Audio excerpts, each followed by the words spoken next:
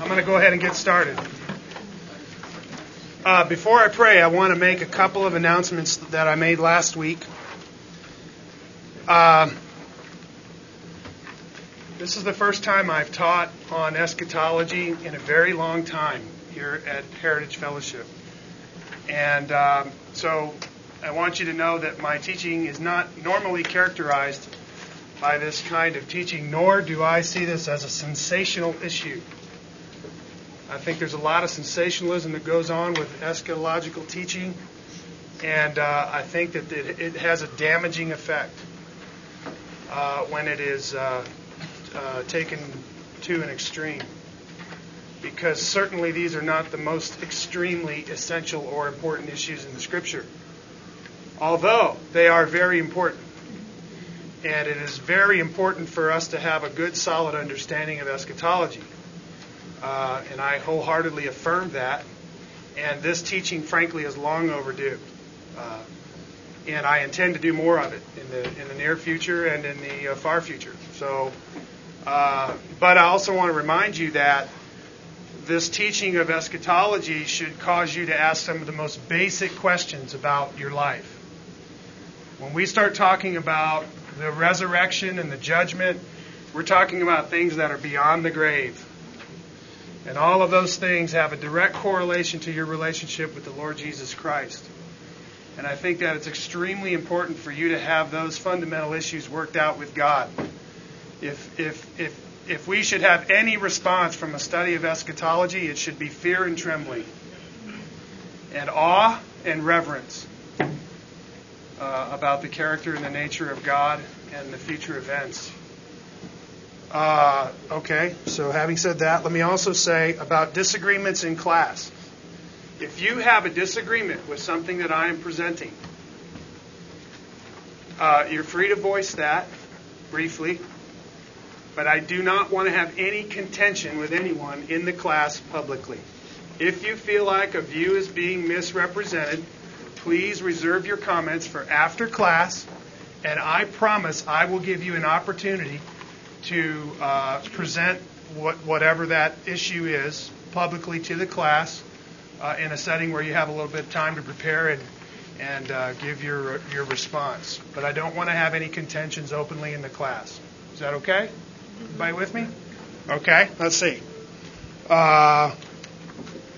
Remember that there's so many variant views in eschatology that there's probably things I'm going to touch on where we have a misunderstanding, either that or I've got it wrong and I'm presenting it wrong, or or maybe you have a variant view of a certain kind of eschatology that is not, in my mind, the mainstream view, and that's why you don't hear me saying that specifically. So understand that there's just 100,000 variant views, and we start talking about all the little fine points of eschatology. Okay, I just want you to remember that and try to have a little grace if you think I'm kind of missing the boat. But the other thing is, I want you to know I invite criticism about things I'm saying in private, because I really desire to know the truth, and I want to be able to present these things clearly and accurately. I am not going to talk about my view of eschatology this morning. I will do that next week. And the other thing is that this whole study of these 4 weeks is basically just an overview of eschatological events.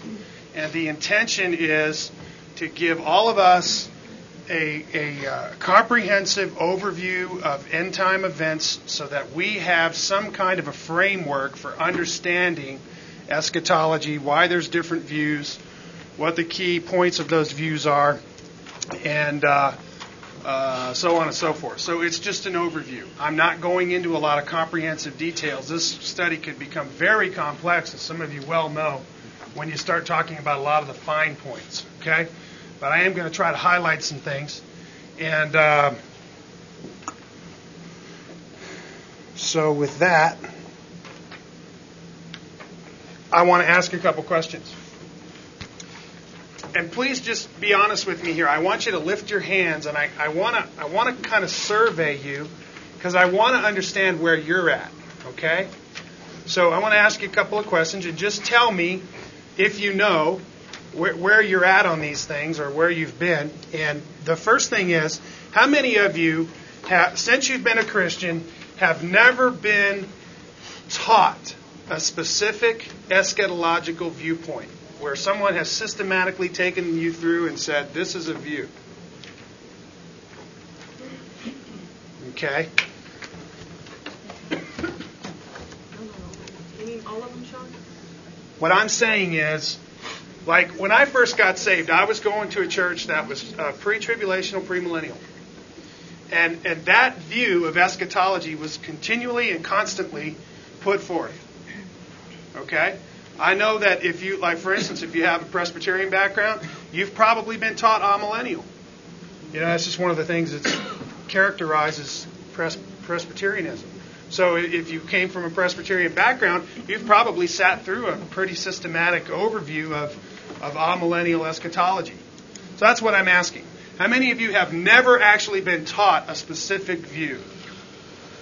Okay. All right. Okay. Then, how many of you have been taught premillennialism? Premillennialism. Okay. Good majority of the class. All right. How many of you have read at least the Left Behind book or the Left Behind series? Okay. All right. Of course, you realize that that is the premillennial, pre-tribulational position of eschatology. Right? Okay. All right. Is there anybody in the class who has been taught another view of eschatology? Sat under a teaching of another view, like amillennialism or post-millennialism, that kind of thing. Okay? Not to a Just great extent, but just a little. Okay, just a few. All right, that helps me. That helps me tremendously. Okay, with that, we're going to get started. I'm going to go ahead and pray. God our Father, Lord, we do praise you and thank you for your greatness and your power, your love and your grace. Oh Lord, we consider you and we are in awe. We praise your holy name, God, and we thank you for who you are. We thank you for this great world which you have created. We thank you, God, for your glory and for your power and for your promises to us, God. Lord, the thought of you is very fulfilling to our souls. And we just want to give you reverence and worship. Father, we thank you for your Son, Jesus Christ, for his precious blood, which is the full payment for our sins. We thank you for his righteousness, which you have imputed to us. And we thank you, Lord, for reconciliation with you and for the peace that we now have with you in Christ. What words could describe our thanksgiving, except that we will spend the coming ages of eternity singing of your amazing grace. Oh Lord, I pray as we look into the Scripture this morning that you'll help us to see clearly there what you have lined out for us. I pray, God, that you'll give us discernment and understanding. I pray that you'll give us a good framework in our mind for understanding last things. And I pray, God, that you would just help us to have a right view of these things. And God, I pray that you'll give us the proper amount of zeal and temperance that we need to continue to teach these things and instruct others and help them to understand clearly. We thank you, Lord, for all that you're doing in our lives and for the freedom that we have to gather and worship in this place. In Jesus' name, amen. Okay.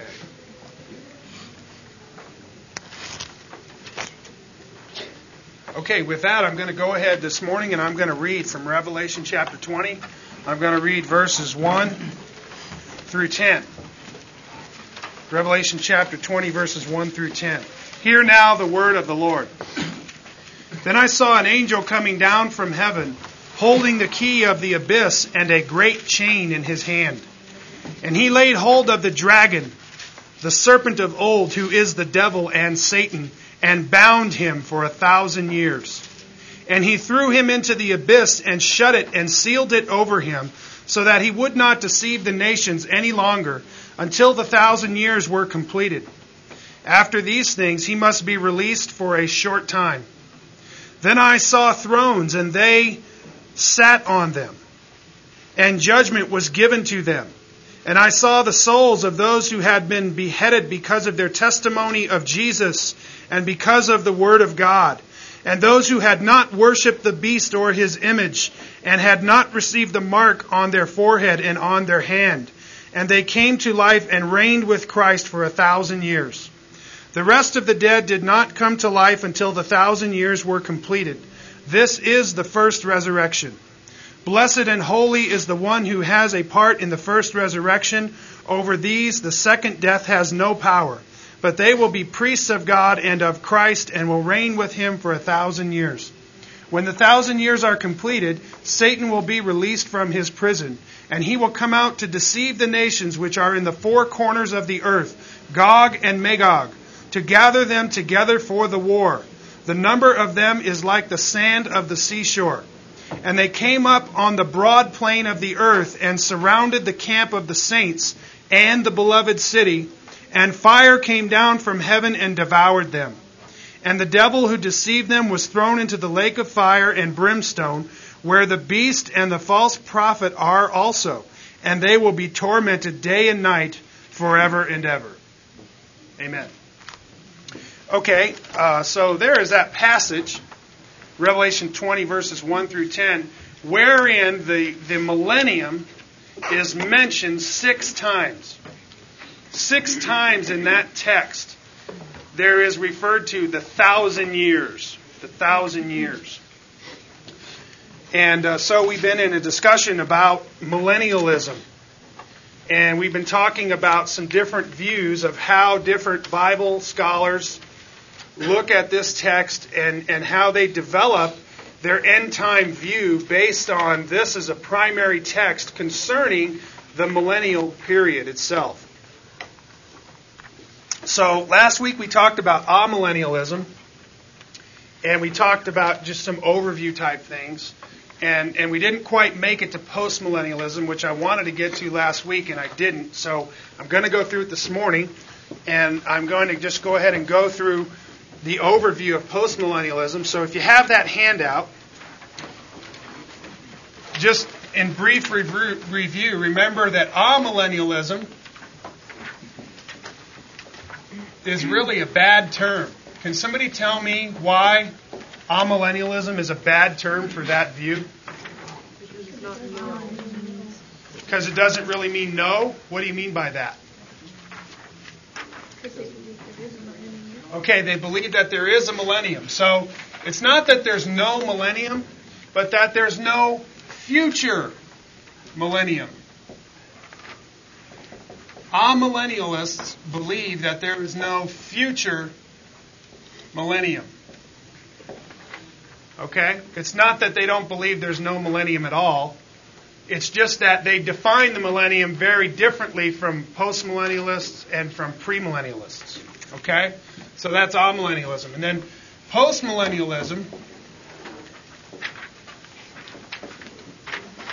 we'll talk about right now.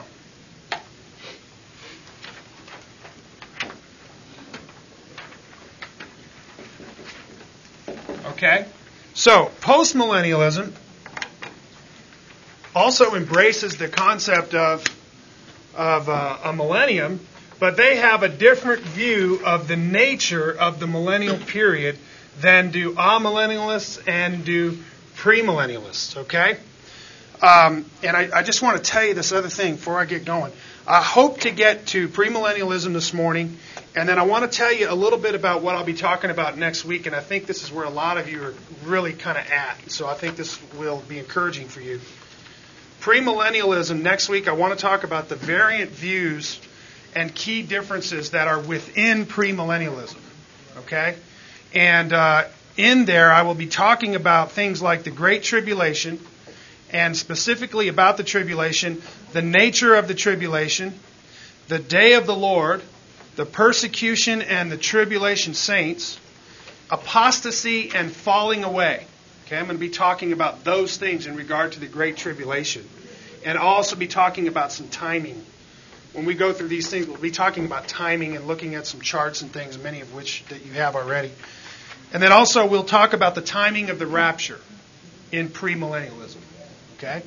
We will talk about the doctrine of imminency, which is the teaching that the Lord could return at any moment. Okay? We'll talk about that. The Olivet Discourse. How many of you know what the Olivet Discourse is? Okay? The Olivet Discourse is that passage of Scripture which is recorded in Matthew chapter 24, Mark chapter 13, and Luke chapter 21 in the Gospels. It is where the disciples came to Jesus and they said, Lord, tell us, what will be the signs of your coming and of the end of the age? And Jesus goes on in Matthew, it's a 2-chapter discourse. In Mark and in Luke, it's a 1-chapter discourse. And he goes on and he describes what will be the signs of his coming and of the end of the age. And so it's a key text in end time issues, okay, where we get teaching right from the Lord himself, all right? And then also, I'm going to talk a bit about distinctions between Israel and the church. And so if you will, this is where we'll get into a discussion about dispensationalism, progressive dispensationalism, and covenantalism. And we'll talk about how those things relate, just briefly, to end times. I want to give you the framework. I want you to know when you see these terms and you're reading through literature to kind of have an idea in your mind what they mean. Okay? If we get out of here and you've got some of that, then we accomplished our goal. Okay? But more than that, also, if you would, pay attention to the texts of Scripture that we're referring to. You might want to write those down because, of course, the most important thing for a Christian in understanding last things is for you to know your Bible. And so for your eschatology to come right out of the Bible, and on any point of eschatology, if you have convictions, you'd be able to say, well, here's why I believe that, because the Bible says this here, and it says this here, and it says this here, and your convictions are therefore biblical. Amen? Okay, so be sure to write those down, and then pay attention on some of the charts that I'm providing. I'm giving a lot of Scripture references. Okay? So when you get some time, you're going to study this, go read these and try to see where they fit in and try to understand what the Bible is really saying. And I just want to encourage you in that way. Okay, so amillennialism teaches that there's no future millennium. Okay? And then they have some various views which I've listed here with bullet points, and we're just calling those the key points of amillennialism. We went through those last week. This week we're going to talk about post-millennialism. Okay? Post-millennialism. Christ will return after the millennium. Okay? So this is where we talk about the fact that we have the church age, the cross, the church age, and then we have, in postmillennialism, the fact that when Christ returns at the second coming, in postmillennialism, he returns after the millennium. So that the millennium happens somewhere within this period called the church age. And typically the view in postmillennialism is that the church evangelizes the world and brings the world into a state of Christianization through the preaching of the gospel. And that through the preaching of the gospel and the integration of Christian principles into the culture of the world, it ushers in a time of peace in the world. And that time of peace is what they see referring to as the millennium. Although few of them actually believe it's a 1,000-year period. So they take an allegorical view of the 1,000 years. Okay? Typically in postmillennialism, it's an allegorical view of the 1,000 years. Just like amillennialism, they think it's a figure of speech, which refers to a period within the church age. Of course, some postmillennialists view the whole church age as the millennium. But there's a difference in the very nature of the millennial period itself between amillennialism and postmillennialism, and that's really where the differences are. So, but the main point of postmillennialism is that Christ does come at the second coming, but that is after the millennium. Okay? And of course, amillennialists believe that same thing. They believe that Christ will return after the millennium. The differences between amillennialism and postmillennialism have to do with the nature of the millennial period itself. Okay? Amillennialists typically believe that the millennium is very much like the premillennial view. That the nature of it is that things are getting worse and worse and worse and worse, and then Christ returns, and of course in amillennialism he consummates the ages and brings the final judgment. In premillennialism, he inaugurates his 1,000-year reign on the earth. Okay? So that would be the difference between amillennialism and premillennialism. Concerning the nature of the millennial period itself, they have a very similar view. And this is where postmillennialism gets its distinctive. It is distinctive in the fact that it teaches that the nature of the millennium, things are getting better and better and better, until it ultimately ushers in an almost utopian kind of a society. Okay? Although it's not quite like the premillennial view, which really is a fully utopian culture under the rule of Christ. We'll talk about that. But so let's talk a little bit about the nature of postmillennialism. Postmillennialism is the belief that the kingdom of God is now being extended in the world through the preaching of the gospel and the saving work of the Holy Spirit, and that the world will eventually be Christianized, and that the return of Christ will occur at the close of a long period of righteousness and peace, commonly called the millennium, spoken of in Revelation chapter 20, verses 1 through 10. So you understand that they're taking that text as a main text, and they are saying that this will happen through the preaching of the gospel. These events will be followed by the resurrection, the judgment, and the eternal state. Okay? Now, of course, as with amillennialism and premillennialism, there are differences between postmillennial believers on different issues. Okay? So even within postmillennialism, you have these variant views of specific portions of it. Okay? So it's just something to remember. You have the variant views basically on any position you take. But I want you to remember something.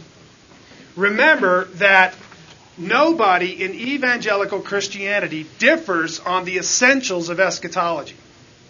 They all agree. Okay? Now, there's a whole argument about the fact that, premillennialists take a literal, historical hermeneutic when it comes to interpreting the Bible passage of Revelation 20 and other prophetic literature. They take a literal interpretation, okay? And the amillennialists and the postmillennialists obviously are taking an allegorical interpretation of Revelation 20. So what happens is, premillennialists are typically accusing amillennialists and postmillennialists of sacrificing an essential. And that essential is a literal interpretation of the Scriptures. And they view that as a strong violation of our principles. And I'm going to talk about that at a certain point here. But this is something to understand. There's kind of this argument raging, And so, but what I'm saying is that the essentials about eschatology, number one, that Christ will return bodily to the earth. And at that time, He will bring resurrection and judgment to all men and women of all the ages. And that there will be a final judgment, and then after the final judgment is the eternal state. Okay?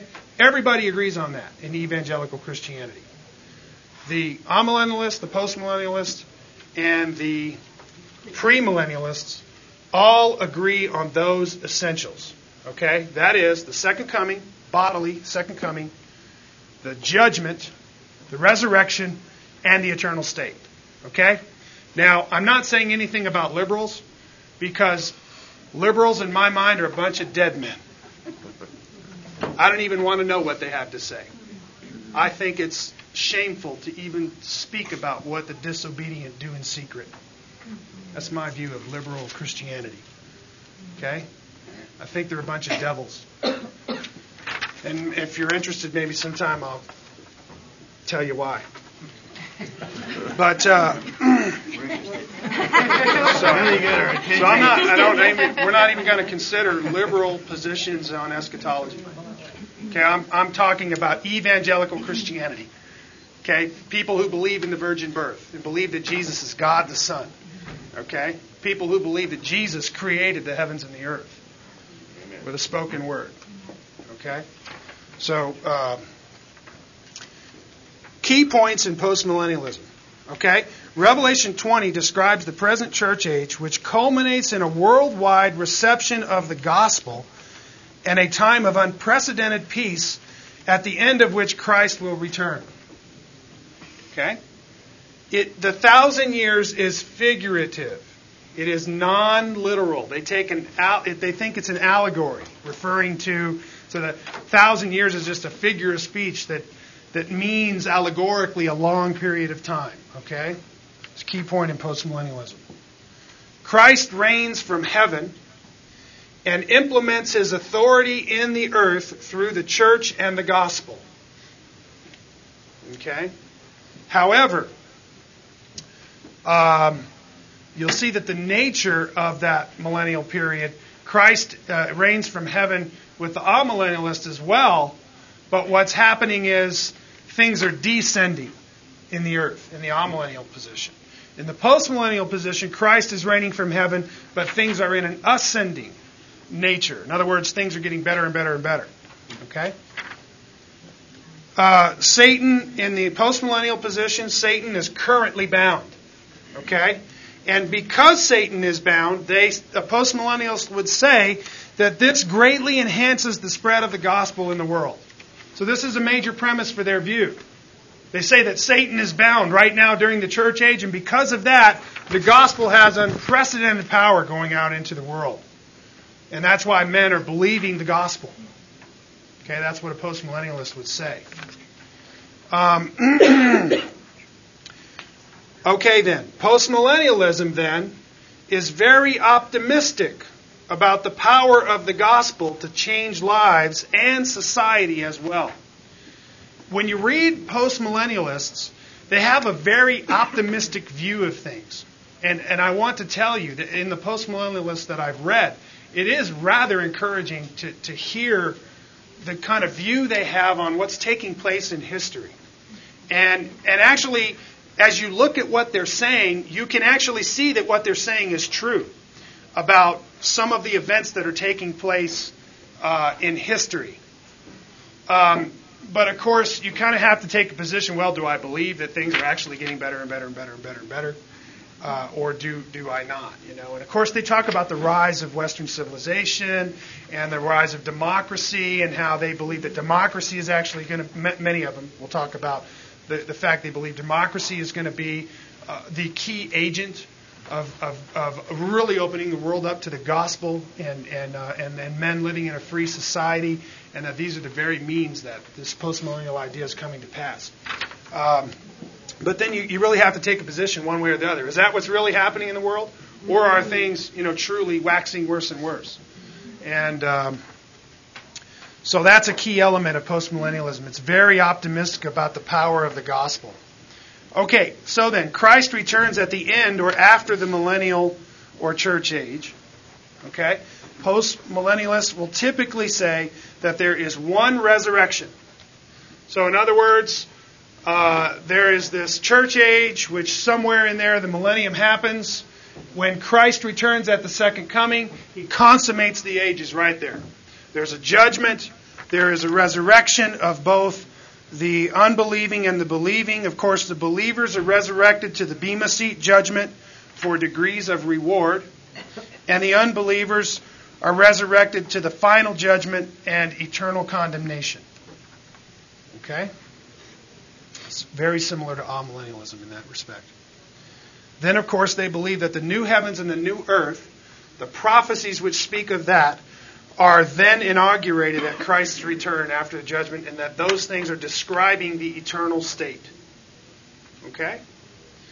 Then also that the nature of the millennium is non-utopian, with a significant presence of sin. So a post-millennialist would say that during this church age, there's not really any major change in the presence of sin and evil in the world.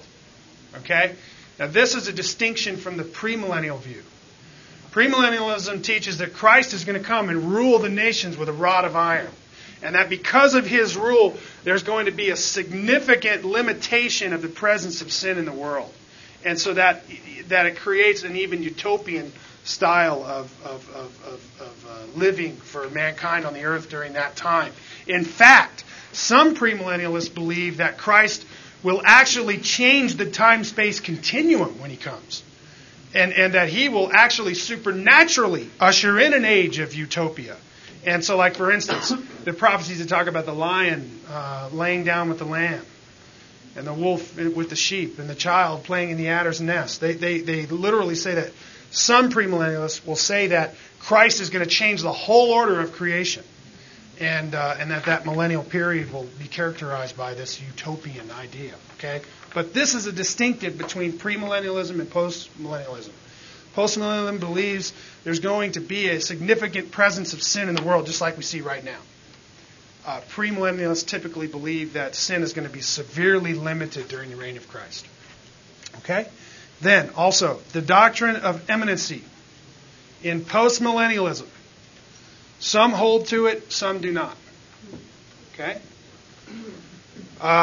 Replacement theology. Okay? This is something also, like it characterizes amillennialism, also characterizes postmillennialism. The postmillennialist typically believes that the church has replaced Israel, and that the promises of God to the nation of Israel are allegorical and now being fulfilled by every spiritual blessing which is in Christ and has been imparted to the church. Okay? And both amillennialists and postmillennialists have that same view. Okay? They believe that the church is fulfilling God's promises to Israel. That God is fulfilling His promises to Israel now in the church. Okay? There's a lot of passages of Scripture they use to make that point, especially Ephesians chapter 2 and 3, and various other passages which I'm not prepared to go into. But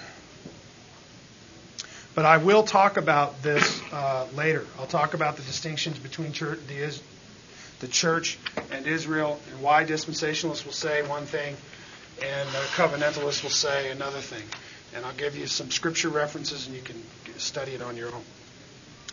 And then also, postmillennialism is typically covenantal and non-dispensational. Okay? So, most of your postmillennialists have a covenantal view of the ages of history. All right? However, let me tell you that there are new variant views which are surfacing, which are postmillennial and go more in the lines of progressive dispensationalism. Okay? So it's kind of interesting what's happening with progressive dispensationalism is you have people who kind of hold tenets of both, and yet can hold any of these other positions. So it's kind of an interesting thing. Whereas before, like typically all amillennialists have almost always been covenantal. Okay? But that's changing these days because now all these views are out there together and guys just kind of wind up in different places on different issues. It's really quite profound to try and understand how all this is happening. But anyway, I was going to make a smart comment, but I won't. Somebody must have been praying for me. You've got a phrase on the little chart at the bottom here, this full or partial preterism, or what is it? Yeah, okay. Preterism. Okay. The P word came up. Preterism is the idea that, okay, so here you have variant views within preterism, okay? A full preterist believes that all of the prophecies of Scripture have been fulfilled in time past, except the prophecies which refer to the consummation of the ages, which deal specifically with the second coming of Christ, the final judgment, the resurrection, and the eternal state. They will say that those things are yet to come, but that they all come at one time at the consummation of the ages. Okay? So a preterist is typically amillennial or post-millennial. Okay? A full preterist. A full preterist. So a full preterist believes all the prophecies are fulfilled. A partial preterist, okay, believes that some of the prophecies have been fulfilled. So therefore, okay, you all kind of have a like view, because I'm pretty sure all of you believe that some of the prophecies have been fulfilled, but surely not all of them have. Maybe some of you do. I doubt that. But so you have a similar view with partial preterism. Okay? The difference between you and me and a partial preterist is that a partial preterist, well, I'm sorry. I'm trying to make that distinction. A preterist is almost always by nature an amillennialist or a postmillennialist. In fact, more of the time they are an amillennialist because they don't believe that there is a future millennium. And the difference between preterism, the other view is futurism, which all premillennialists are futurists. Okay? So you make a distinction between futurism and preterism. Here, okay, now I got a handle on it here. Preterism, the antonym is futurism. Okay? Preterism is saying there's all these prophecies that have already been fulfilled. Futurism is saying prophecy has yet to find its fulfillment.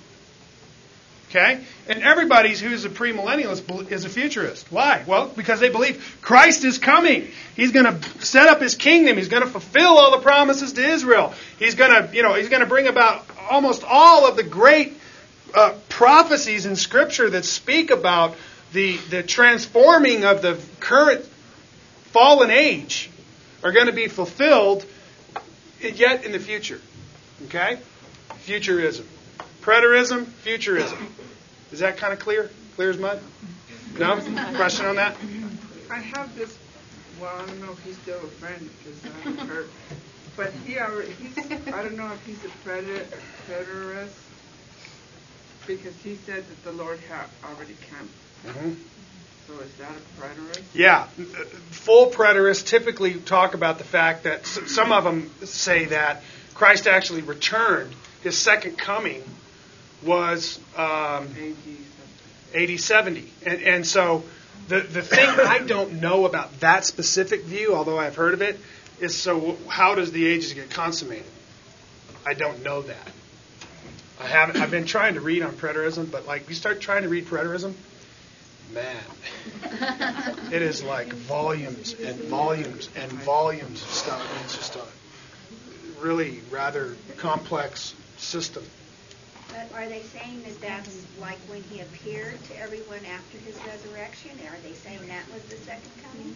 No, AD 70, when the temple was destroyed and the Jewish system was annihilated, and the age of grace was consummated in their mind. Yeah. But they didn't actually see him. No one records that they saw him bodily. Right. It's a non-bodily return. Oh, okay.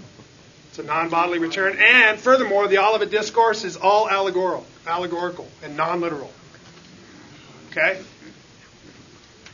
So I don't give any credence to it at all. Why? Well, because I take a literal, historical interpretation of the Scripture.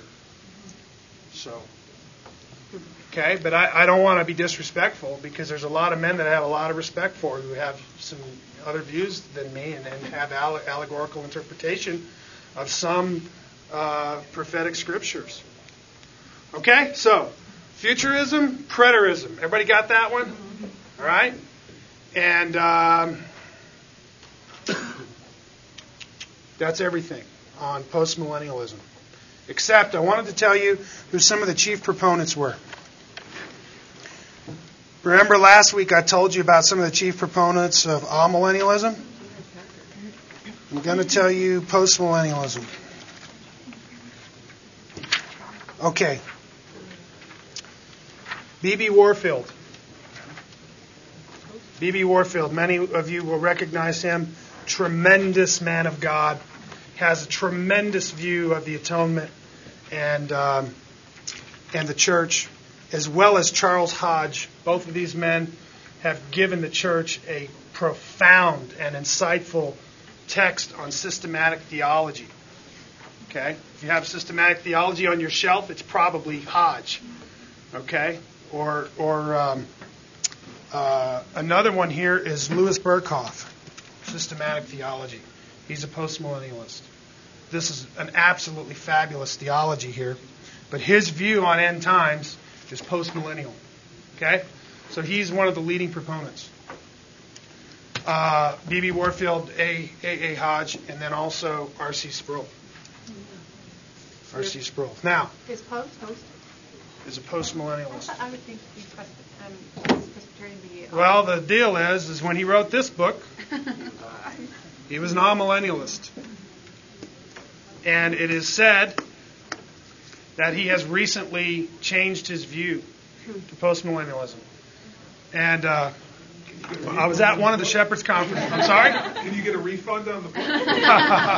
Actually, he doesn't really say anything in here that he would contradict, except the idea of the distinctive between amillennialism and postmillennialism, and that is that the world is going to, the very nature of the millennial period, that the world is going to be evangelized through the preaching of the gospel. That's the thing that he's shifting on. Okay? I was at the Shepherds Conference 2 years ago, and Sproul was there. And he got up, and usually these guys get up, and for about 3 or 4 or 5 minutes, they'll kind of jeer at one another and tease one another. And R.C. Sproul's always picking on MacArthur about baptism and that kind of thing. And so he was joking about end times, and I kind of picked up what he was saying. He's all something about, this guy's a premillennialist, and this guy's an amillennialist, this guy's a post, and this guy's a preterist, and then he said something like, and I live in every camp, or something like that. You know, and basically what he was saying is that, you know, all these Bible scholars have a lot of good points. Yeah. You know, but and if you've studied the different views, you will absolutely see that there is a lot to learn from all these different guys. Anyway, we all know that my view is the right view anyway. So if you want to read on amillennialism, I'd recommend this book. It's the only whole book I've read on amillennialism. It's R.C. Sproul, The Last Days According to Jesus. And if you want to read on postmillennialism, Berkhoff, Warfield, or Hodge. Okay? And there are no church fathers that are postmillennial that I know of. Okay? No early church fathers that are, no early church fathers that are postmillennial. Okay? Any questions on postmillennialism? I'm just confused by the point where you said the nature of the millennium is non-utopian with a significant presence of sin. Mm-hmm. It seems inconsistent with their view that everything is getting better and better and better. Mm-hmm. Right. So I tried to make that distinction. Okay. The premillennialists believe that the nature of the millennium is going to be something vastly different than what we are in right now. Because Christ will be ruling the nations. And through the implementation of His rule will come about a culture that is righteous. It will be a rule characterized by righteousness in the earth. Okay? And that's very different than what the postmillennialists will say about what happens when the world gets Christianized. It's basically just going to be the idea where, as a matter of fact, Grudem has a perfect statement about that, and I'll show it to you. sorry to hold you up here.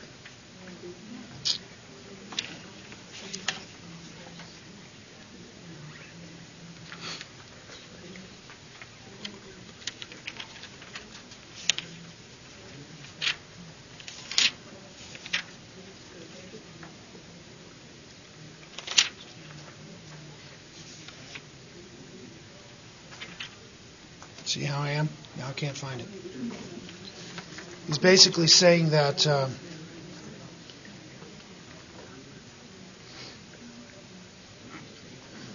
okay, so post-millennialists are simply talking about an earth with many, many Christians influencing society. Okay? Whereas premillennialists are saying, time out. Christ is on the throne here. Okay? And so that culture is literally by nature utopian. In other words, it's dreamland, man. Right? So a postmillennialist believes this is the millennium. We're in it. This is what it's like. And they would, a lot of them will say America, that's a lot like what it is, and that democracy's spreading, and eventually the whole earth will be that way, and they have this elevated view of themselves as Americans, as if this is some kind of a righteous culture or something. Okay? All right. Okay. Any more questions on? Yeah. Non-Christians or people struggling with it and saying the Bible is just man's interpretation, because there's so much. There's only one truth. Uh-huh. And within Christian circles, they're sitting there arguing about what they believe that one truth is. Uh-huh. And it's just a bunch of men's interpretation. Mm-hmm. I have a difficult time with it. I usually, if I listen to radio, somebody starts talking about it, I cut it to some other sermon, because I don't want to listen to arguments about stuff that they don't really know as true. They're just stating their opinion based on, how they feel. So it kind of plays into that whole, the Bible is just based on who you believe, what man's interpretation of the Bible you believe in. Mm-hmm. And I just have a really difficult time with it, because those volumes of books that you have right there are just man's opinion of what the truth is, and they all differ. Mm-hmm. So, I want to try and address that very respectfully. I don't know. Do you know the whole truth? No. I know. All right. So my point is that who does? And take it on any issue. Eschatology becomes very complex, right? But what about the atonement? What about the deity of Christ? Why are there variant views on that? And I want to tell you why there is. Because we live in a fallen world, and there is one truth. But are there variant views, like with the apostles? Did they spend volumes of time teaching all of these details that... Okay, so let's ask that same question about the atonement. Are there variant views with the apostles in the atonement? No, there's not, is there? No. We look at the Bible and we come up with a systematic theology about who God is, what He is like, what His purposes are in the world, and how we apply His redemption to us, the doctrine of salvation, right? And the doctrine of the church ecclesiology. We look at all that and we have a very consistent view. You and I have a very consistent view, right? Because you're reading the same Bible I'm reading. Right. You take it literally. I take it literally. We read it. We see what it says. And there it is. You with me? Okay. Nevertheless, there are all these people out there who are arguing about the nature of the atonement. And who are trying to say, no, that's not what the apostles taught. And in the evangelical view, those are attacks against the Word of God. Right? Which is kind of what you have a disdain for. That's what I hear you saying, man. What is all this scrapping going on? Well, all the scrapping is because there is one truth, and that truth is extremely important. What becomes kind of we lose a little patience with all this argument about eschatology is because eschatology, a lot of the fine points are non-essential matters. So some people will even say, man, who wants to scrap about all this stuff? Who wants to understand it? And they kind of throw the whole baby out with the bathwater. And that's a bad thing. Because if God didn't want us to know it, He wouldn't have put it in the Bible. And if He did put it in the Bible, He wants us to know it. Therefore, because of that, and because there's only one truth, we're going to have to scrap about it. We're going to have to, George Ladd is going to have to disagree with John MacArthur, and they're going to disagree with Louis Berkhoff. Why? Well, because the issue is very complex in the Scripture. It really is. It's not So, I mean, guys, after studying this for years and years and years, have a specific view that they might take, but they still don't have all the complex details worked out, and even in their own minds. You know, but they may have I'm pretty confident in my view, right? But there's a lot of things you start asking me about. I'm like, well, I really haven't had enough time to really understand that from the Bible, and because these issues become very complex. So what I'm saying is that I'm with you. I have the same disdain for all of the differing views, and really it's not just about man's opinions. It's about great scholarly gifts to the church that God has given, who we call prophets and teachers. That's who these men are. All of these men here all agree on the atonement. They all agree on the deity of Christ. They all agree on the doctrine of the church, pretty much. Right? The more essential those matters are, the more agreement and unity there is among these guys. That's why I said, when we start talking about liberals, we're out the window here. I'm talking about evangelical Christianity. You with me? So I hope I'm addressing that, Charlotte. I mean, it's just this thing where, because there's one truth, and there's so much spoken about it in the Scripture, it's really hard to kind of get your finger right on what that one truth is. I mean, if you try to say, will Christ return before the millennium or after the millennium, where are you going to go look in your Bible? Because you can't open to, a certain place in the Scripture and it says, Christ will return before the millennium. And the millennium is just like this and just like that. It's just not presented that way in Scripture. So what you have is all of these prophetic ideas that are communicated through the mouths of prophets, and then you have us who are trying to read through that and interpret it and put it into some kind of a systematic framework for understanding. And that's where the nature of the argument is created. There's so much in the Bible that benefits our life that really changes the way we live, and I don't see how understanding one or the other is a huge benefit. Mm-hmm. That if I spent my time studying, it wouldn't be that, because there's too much else. Knowing the basics and knowing the truth as far as what everybody agrees on, but just, the excess, I just think is like chatter. Well, you're certainly welcome to hold that view. I know, and that's why I feel like I'm wrong, because, we're spending this time studying it and every bit, it's interesting. Mm-hmm. But I almost feel like there's something that I could just come in here and I could teach you all my view. Yeah. And I could be very dogmatic about it. The good Bible teachers, though, don't do that. Well, here's what I'd rather do. Here's what I'd rather do.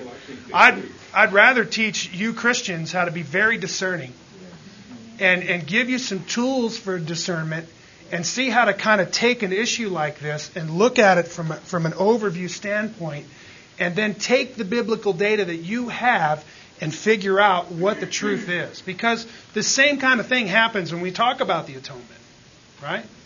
And so it's really important that we have an understanding of these things. Why do we know that? Because God has it in the Bible.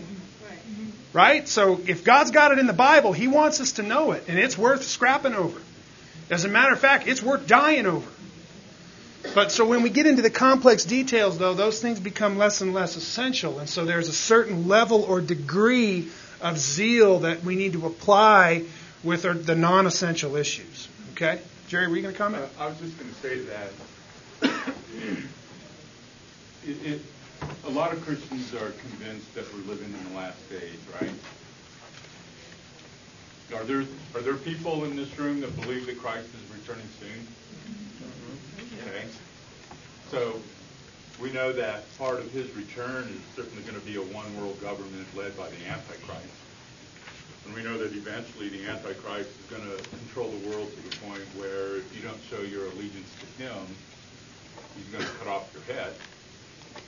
And I think part of the problem is there's so many voices in regards to the topic that a lot of Christians have just thrown the baby out with the bathwater. And if we truly are living in the last days, there'll be a vast majority of Christians who will be totally unprepared for what's going to happen at the time of the end. And I've actually ran into Christians who believe that if they take the mark of the beast, that God's actually going to forgive them for doing that. And so I think the devil has done a really good job in regards to clouding the issue, because most of Christendom doesn't believe that there is an ultimate truth when it comes to the rapture, the second coming, the millennial kingdom, and it just really tears me up to see so many different shades of gray, and it's going to just lead to the church being unprepared for the final hour. And it's just kind of sad to see that. Yeah. Nevertheless, though, God's truth is absolute. Yeah, but we don't truth believe that in regards to this particular subject. Collectively speaking. Right. So many people will say they believe in absolute truth, but what Jerry is saying is that the way they deal with this issue and this subject would suggest that they don't believe in absolute truth in this matter. And like, for instance, even Jerry was propounding a view right there. He was saying, and some of the things he was saying, if you have a lot of discernment about these issues, you can already tell where he stands in his end times based on the things he said. Okay? And even within the camp of premillennialism, which we're going to get to now, you have all these variant views. And so you get to these little fine points, like Jerry brought up a few, the rule of the Antichrist, a one-world government. There was a couple more. The persecution of the saints under the mark of the beast. There's a couple more you said there, Jerry. And see, he's got all that stuff in his mind. It all fits into a place in his mind. Okay? When I became a Christian and I was going to a certain church and I was being taught a certain view, it was the things where I was reading the Bible and I was seeing things inconsistent with what I was reading in the Bible. It caused me to want to go and study it and understand the truth. What I found was the study of eschatology is extremely complex study. And there's a lot of different views, and it's a hard thing to study. You can't just, you just really have to have a broad knowledge of Scripture. And not the kind of normal Scriptures we hear. We're talking about prophetic literature. How often are you in the book of Amos? Trying to grab a hold of, an overview of end-time events, So you have to really spend some quality time learning what the Bible says and what those things mean and how they fit and understand. And the whole discussion does become rather discouraging. That's why I'm trying to give you this overview. So when you see that somebody you respect has a view that doesn't seem consistent with the Bible to you, that it causes you to go to the Scripture and find out what the Bible says. And furthermore, that you have a little discernment to know why they believe what they believe. Okay? But I do have a view. And quite frankly, if you were willing, I would come in here and very dogmatically teach it. But I'm trying to be rather sensitive to my audience, and I feel like a more important thing at this point with this audience is that you folks have a framework and an infrastructure for understanding what these things are. And then maybe as time goes on in the future, I can kind of move you into my view of eschatology. You see how that cunning craftiness? Jerry? And one other thing I'd like to say is I was brought up in church most of my life. And when I was like 12 or 13 years old is when I first heard that Jesus was returning. And, that was in the late 60s, early 70s. And that really sparked my interest in end times theology. And up to this point where I'm at now, a lot of the stuff that you're covering is just the traditions of man. And that's really the scary part, is you see that people create theologies more on the tradition of men and not necessarily on what the Bible teaches. Because, ultimately the Bible is absolute truth. And the Bible is pretty clear about the return of Christ, what's going to happen. And as Holy Spirit-filled people, if you do your homework, God and the Holy Spirit will guide you into the truth. Sometimes you have to shut off all the many different voices that's out there, and God will lead you into what the truth is regarding the last days, because it's going to be vital that you know the truth if we are the generation of people that are heading into the last days. Okay. So, if I offended anyone by saying that, I'm sorry. We understand, Jerry. I feel the same way. Okay, briefly, I'm going to tell you about premillennialism. We're going to end here. Premillennialism, if you have this handout I gave you this morning, premillennialism is a whole different view than amillennialism and post-millennialism, because it believes that Christ is actually going to come and set up a physical kingdom on the earth, and that is going to vastly change the course of history. And that of course, will be a literal 1,000-year period. Okay? The key differences between premillennialists become, well, if you look at this chart I gave you on the back here, this is one that talks about the timing of the rapture. Okay? Well, this is just 4 views right here. And trust me, there's a lot more than 4. Okay? And even these are just, like for instance, if you look down at the post-tribulational view, the third one down, you know, I showed you there the 70th week of Daniel is equivalent to the 7-year tribulation. Okay?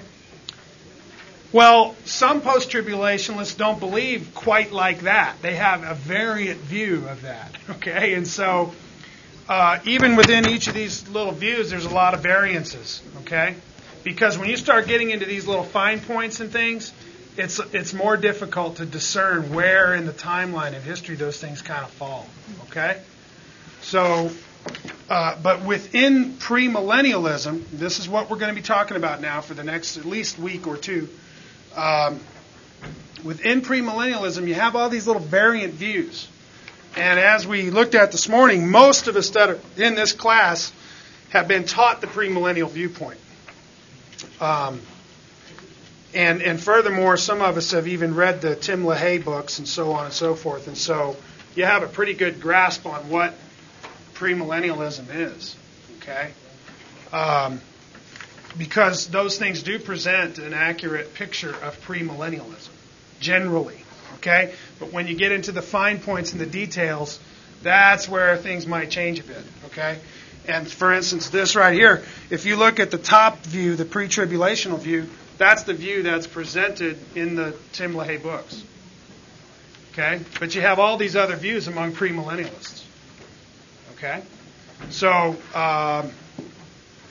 we're going to delve into the differences in premillennialism as we discuss it.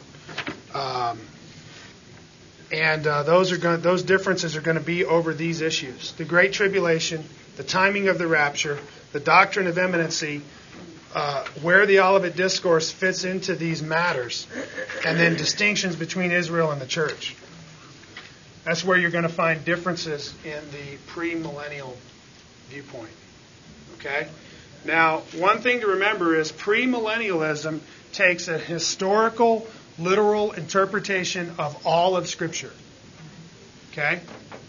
They do not apply allegories or figurative interpretations of Bible passages, typically. There are some premillennialists who have some of that. But typically they're taking a historical, literal interpretation. So you read right here in Revelation 20, there's an angel with a great chain. He binds Satan. He binds him for 1,000 years. Christ comes and rules on the earth for 1,000 years, and they believe that's a literal, absolute thing that happens. And it's 1,000 years from the day that begins until the day that ends. Okay? And that's a literal, historical interpretation of the Scripture. Okay? So next week we'll dive into premillennialism. We'll talk about it as an overview, and then I'm going to dive in there and I'm going to start really stirring up the waters. And this is where all the hackles in the back of your neck are going to start standing up. And I know that within this room, several of these views are represented. So if you want to teach next week's class, well, I'm teasing. I'm not scared. But and then I am going to tell you what my view is. I'm not going to spend a lot of time on it. But in the overview of premillennialism, you'll get a pretty good grasp on what that's all about. Okay? Is there anything that anybody in here would like me to specifically address about premillennialism in the next class or two? Yes. In 2 Thessalonians, are you going to be hitting in 1 starting with 3 down, 9, or Through as far as you want to go. chapter 2, verse 10, chapter 1, verse 7 through chapter 2, verse 10. Yes, thank you. Okay, sure, I'll touch on that. In my mind, those are defining scriptures. Those scriptures have major implications on your view within premillennialism. It's a major piece of Paul's eschatology there. Anything else? Any specific issues on premillennialism that you want me to address specifically, or scriptures? Okay. Are you going to get into the progressive? Yeah, I will talk. Yeah, I will talk a bit about progressive dispensationalism and distinctions between Israel and the church. Before I run off, I want to tell you, also recommend some other books. John MacArthur takes the pre-tribulational, premillennial view. He wrote a book called The Second Coming, and this is his work on that. Grudem's theology, which we study here in the church, he takes a historic premillennial view. And, of course, he goes through all the views and gives arguments for and against on both sides. It's a pretty long section in his theology on premillennialism. He's absolutely a premillennialist, but he has the position which has come to be known as historic premillennialism. This is a book I recommend that every Christian who's interested in this issue read. Read this book, The Blessed Hope by George Ladd. I think this is a fundamental book. If you want to know more about historic premillennialism, this is a book right here to read. This is a book I recommended last week, The Millennium, The Meaning of the Millennium, 4 Views. In this book is presented amillennialism, post-millennialism, historic premillennialism, and dispensational premillennialism, 4 views. And then each of the authors writes their section, and then they each write a response to each other's section. So it's just really an educational book. The Meaning of the Millennium, 4 Views by Klaus. Okay? Another really good book is by Leitner, The Last Days Handbook. Okay? The Last Days Handbook. This lays out all the views and different issues and so on and so forth. Okay? How do you spell his last name? How do you spell the author's name? Leitner. Light with N-E-R on the end. Okay? Let's pray. God our Father, Lord, we thank you for this privilege of being able to look at your word and talk about these issues which are very controversial at times, God. I pray that you'll help us to have a right view of these things. I pray that you would give us temperance. God, that you would also give us zeal. And I pray, Father, that you would just help us to hold these things as you would have us to hold these things, God. I pray that they would live in right balance in our Christian life. And I pray, Father, that you would help us to be proclaimers of end-time prophecy and Scripture, even as you were and even as your apostles were, God. I pray that you'd help us to have biblical view and biblical convictions about these things, and that we would be patient teachers of these matters to all that are around us. God, we thank you for your great love to us. In Jesus' name we pray. Amen.